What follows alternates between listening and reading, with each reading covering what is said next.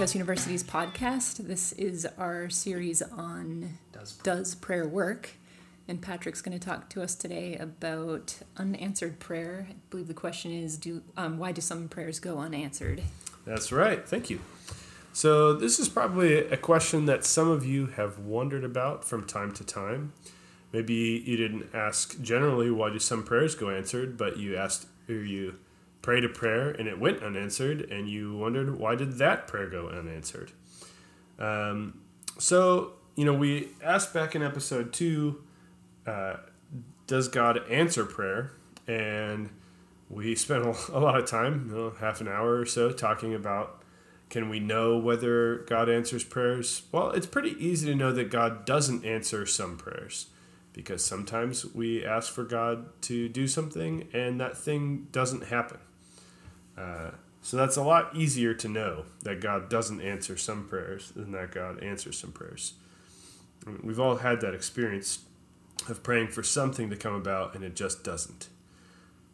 Okay, so that's the thing that we want to think about today. So it seems like sometimes when people wonder about why their prayers go unanswered, sometimes they're not just having a practical problem, like they didn't get what they want. Sometimes I think they take there to be a kind of theological problem here. What is that problem?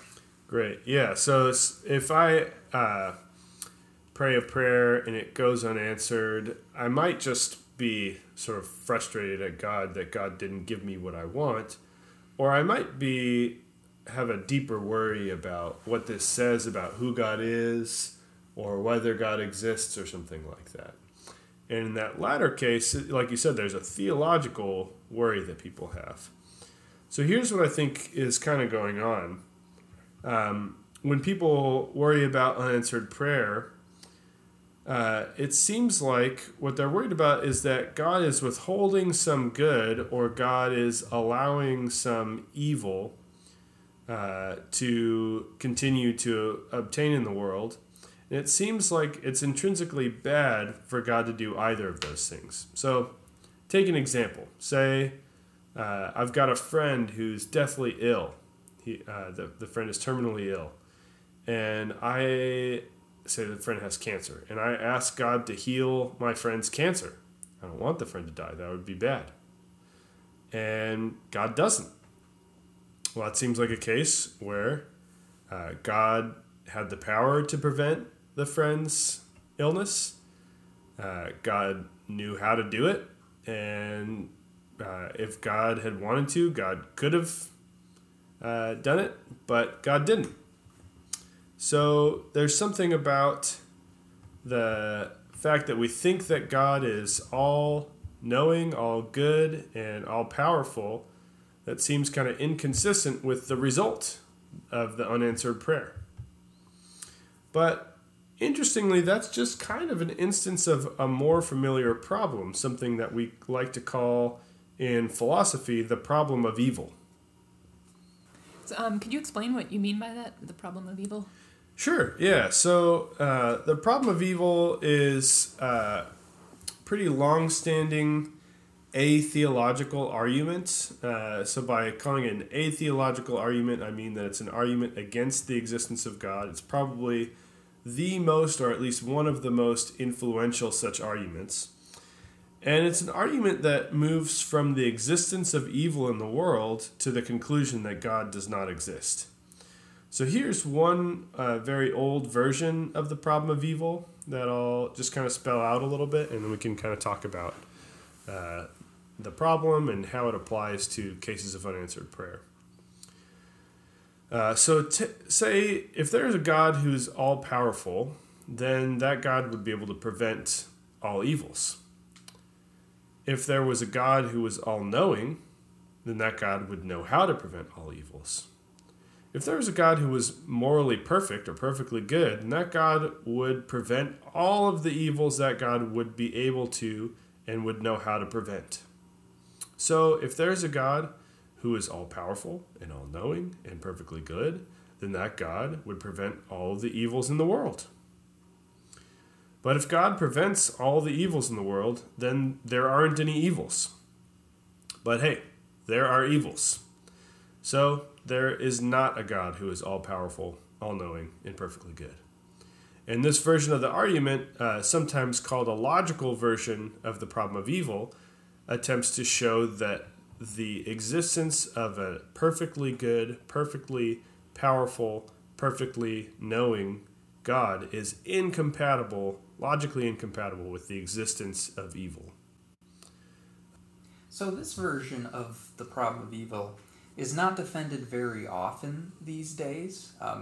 And the main reason for that is it has to do with what was premise 3 in your formulation. The premise which claims if there is a God who is morally perfect, then that God would prevent all of the evils that God is able to and knows how to prevent. The problem with this premise, as various philosophers have pointed out, is that sometimes an agent has a good reason for permitting an evil that they could have prevented and knew how to prevent. So just to take a mundane example, this example I'm borrowing from a philosopher named Nelson Pike. Let's suppose that you're the parent of a sick child and you're trying to make that child take its medicine. And the child doesn't like the medicine, it's an unpleasant experience for the child, and the parent forces the medicine on the child against its will.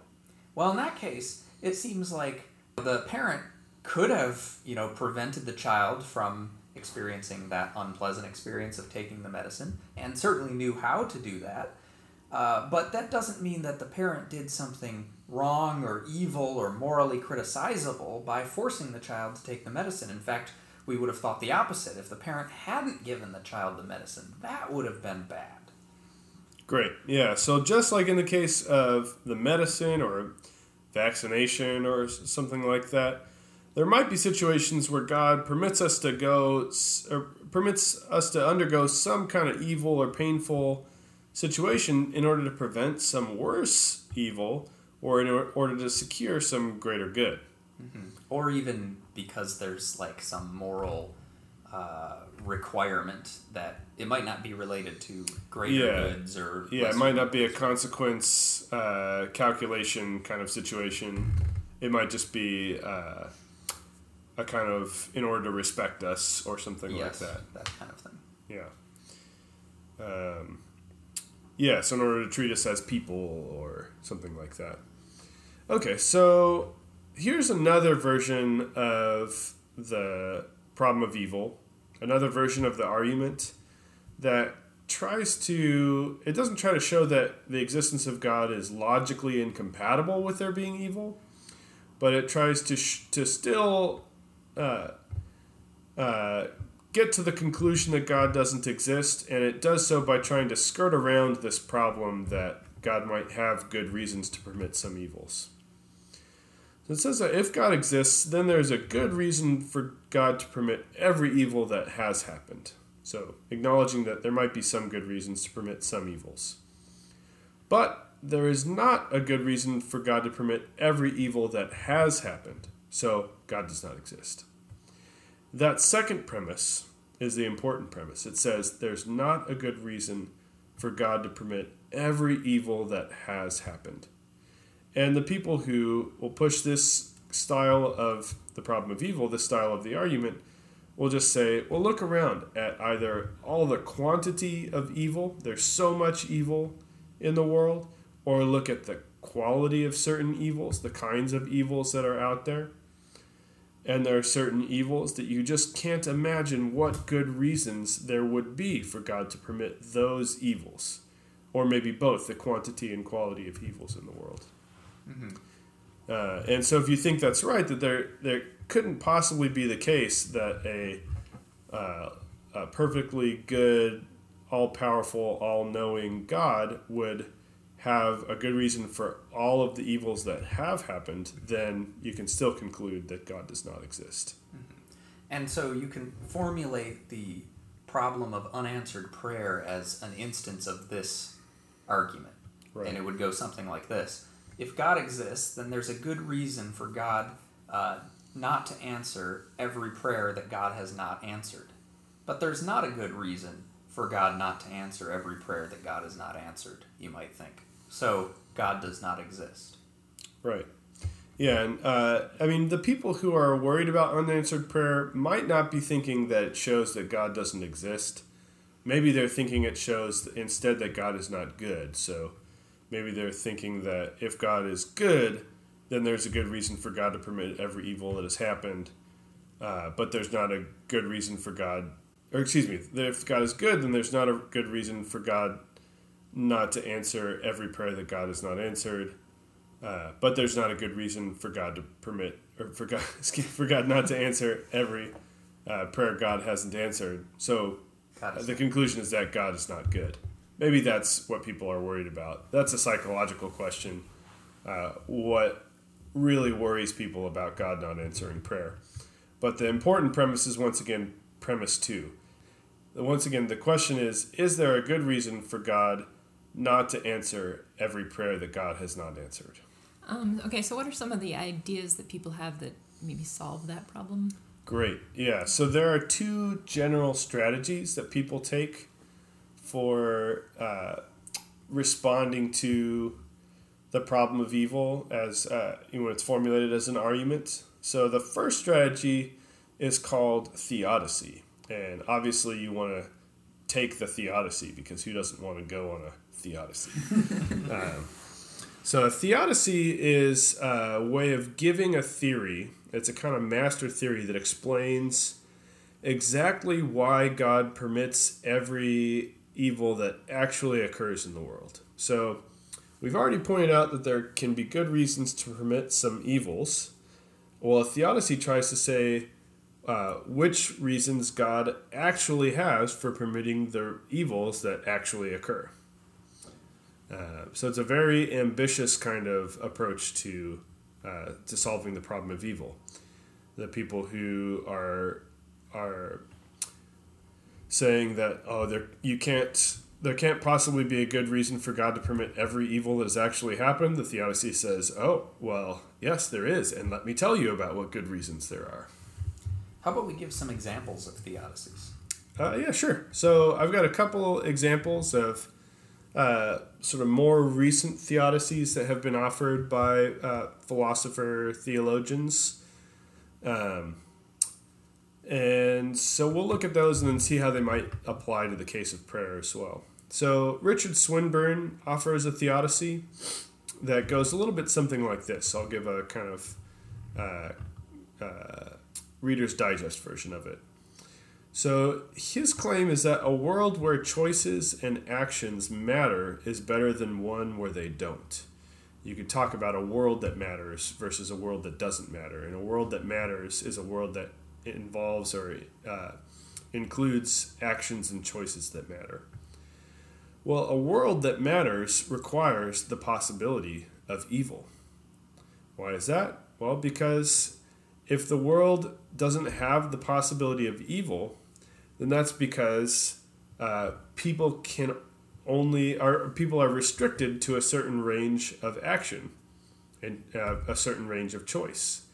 And that means that their choices and their actions don't matter. They're sort of artificially attenuated so that all they can do is good things, but then the good things they do are artificial in a way that their goodness doesn't actually matter.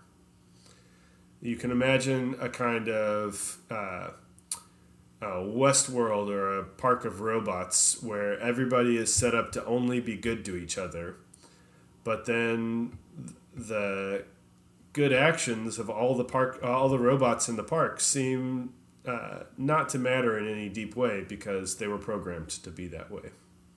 There's nothing at stake.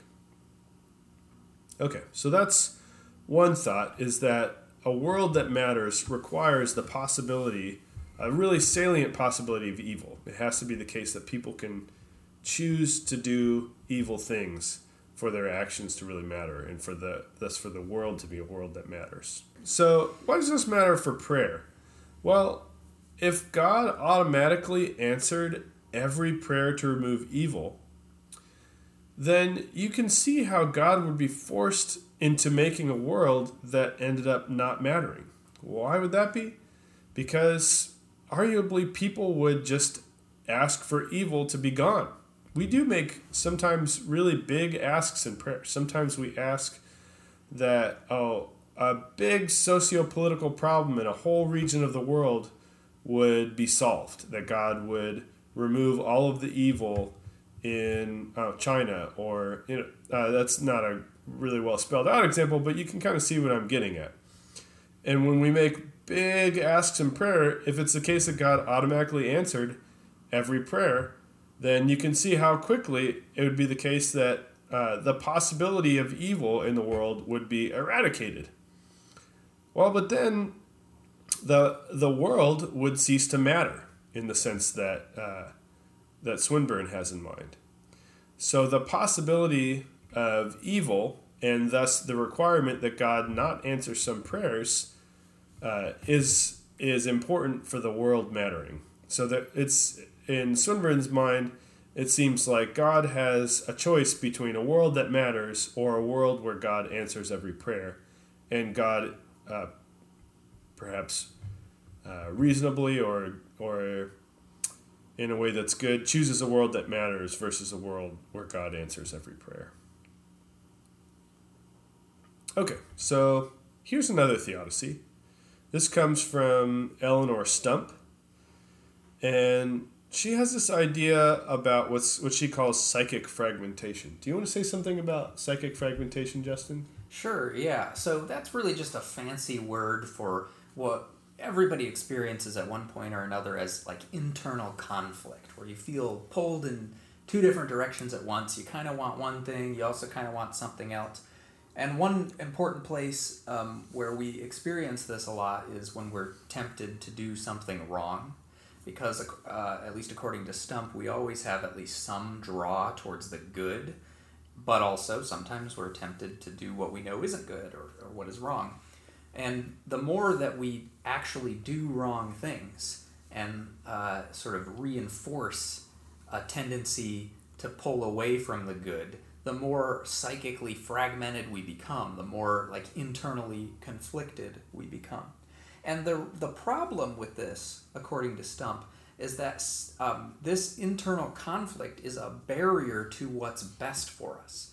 Because what's best for us as human beings is to be in union with other people, and especially with the perfect person, God.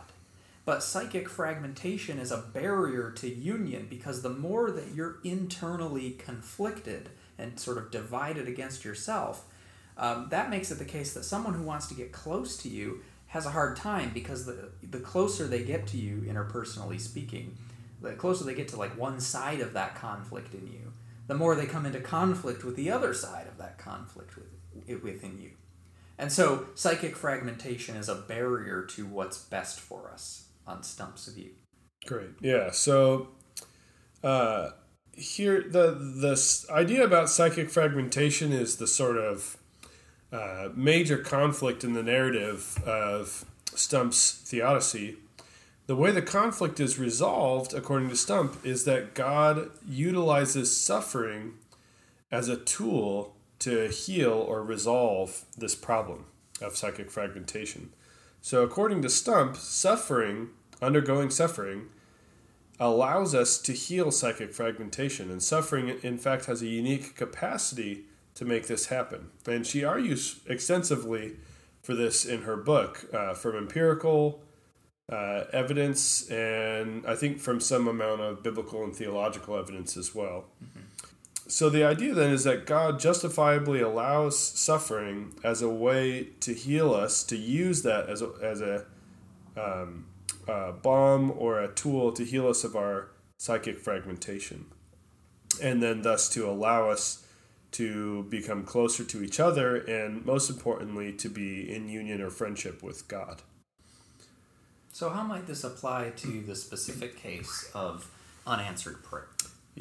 Great question. So, interestingly, Stump addresses this in an earlier paper in a way that I think fits really well with what she says in her book.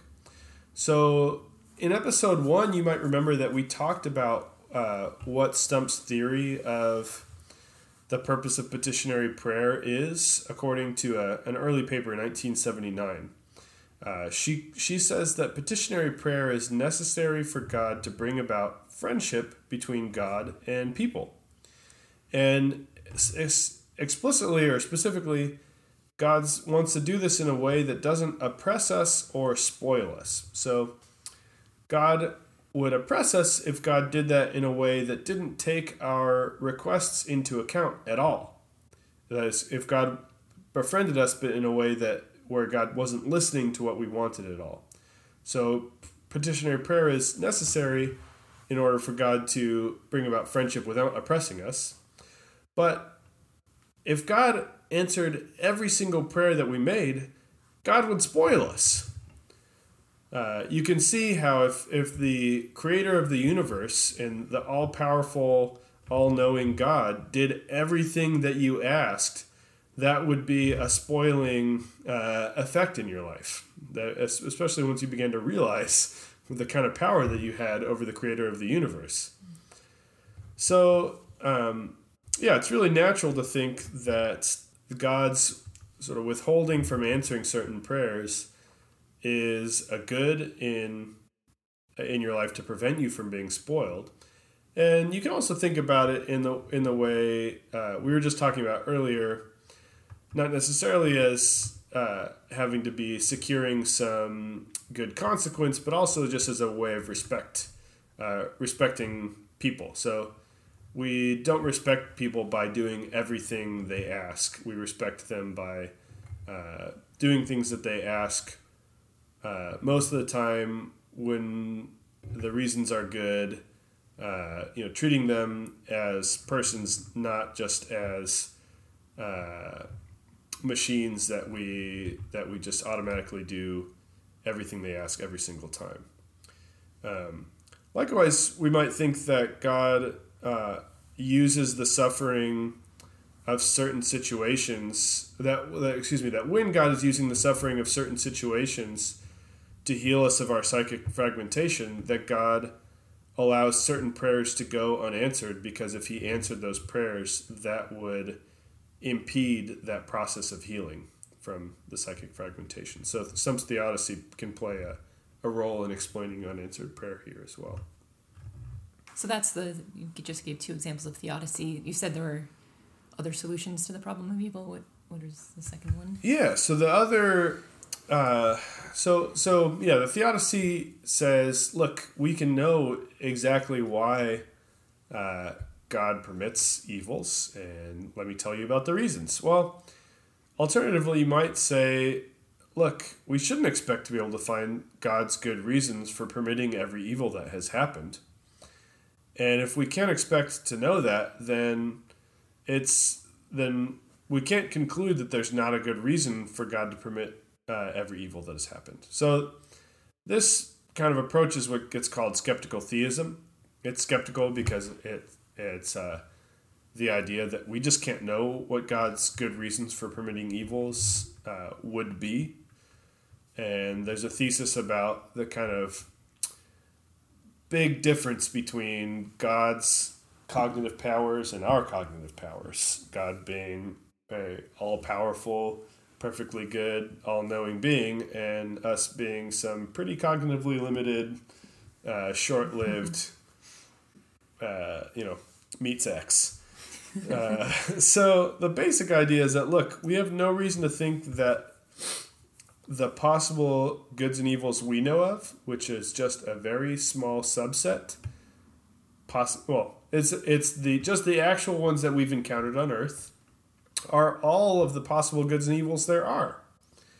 For all we know, there are infinitely more possible goods and evils than the ones that we've experienced. So that those that we've experienced are not a representative sample of all of the possible goods and evils that there are. And that we can't really infer much about how God reasons about goods and evils and the connections between them from the goods and evils that we've experienced in the way that we reason about them. The idea then is that even though we know a lot about good and evil as it kind of applies to human life and animal life and plant life, and we can still reason well about it and try and act well in light of what we know. That we can't make any conclusions about the way that God reasons morally because of the vast difference between what, for all we know, the moral landscape is like for us and what it's like for God, and what our cognitive powers are like and what God's cognitive powers are like. Okay, so the basic thesis is that we really just can't know what God's good reasons for permitting evils would be, and so there's really no reason that you could know that or that you could know the second premise of the problem of evil argument that we gave, the premise that says there's not a good reason for God to permit every evil that has happened. How does this apply to unanswered prayer? Great. So it's pretty straightforward, I think, right? In cases of unanswered prayer, we're generally frustrated or worried because we think we know that the thing in question should have happened or that it was a good. But if the skeptical theist is right and our understanding of all the possible goods and evils that there are is very limited, and God's understanding is complete, then we really don't know if God, we don't know and we can't know whether God has some good reason not to answer any given prayer that God doesn't answer. So when the question is there a good reason for God not to answer all the prayers that God hasn't answered? The skeptical theist says, we can't know. So is that something that you think we as Christians ought to believe? I think it's not unreasonable. So I'm somewhat in favor of skeptical theism. I think that the skeptical theist can still offer some ideas about possible theodicies, like some plausible ideas about what God's reasons could be, because the skeptical theist claim is just that we can't know what God's reasons for permitting evil are in fact, but it still might help to think about what possible reasons could be. And interestingly, in the case of petitionary prayer, it really does seem like the kind of situation where we can't know what reasons God has. After all, it's part of the point of praying that we don't know ahead of time whether God will bring about what we're praying for, or whether God has compelling reasons to do so or not. After all, look, if you thought God was going to bring about the thing you were praying for, you wouldn't have reason to pray for it. That's the point of praying, is to try and move God, and there's some amount of uncertainty in the idea of praying. And there does seem to be some kind of scriptural evidence for skeptical theism. Paul points out in Romans 8:26 that we don't know what we ought to pray for, but the Spirit himself intercedes for us. So it seemed like one way you can interpret that is just the idea that we really are kind of off sometimes when we have an idea about what would be good for us, but God has a much better idea about what's good or bad for us. Mm-hmm. And in Isaiah, God says, in Isaiah 55, God says, "My thoughts are not your thoughts, neither are my ways your ways. For as the heavens are higher than the earth, so are my ways higher than your ways, and my thoughts than your thoughts." And that doesn't seem like bad evidence for the kinds of ideas that skeptical theists express.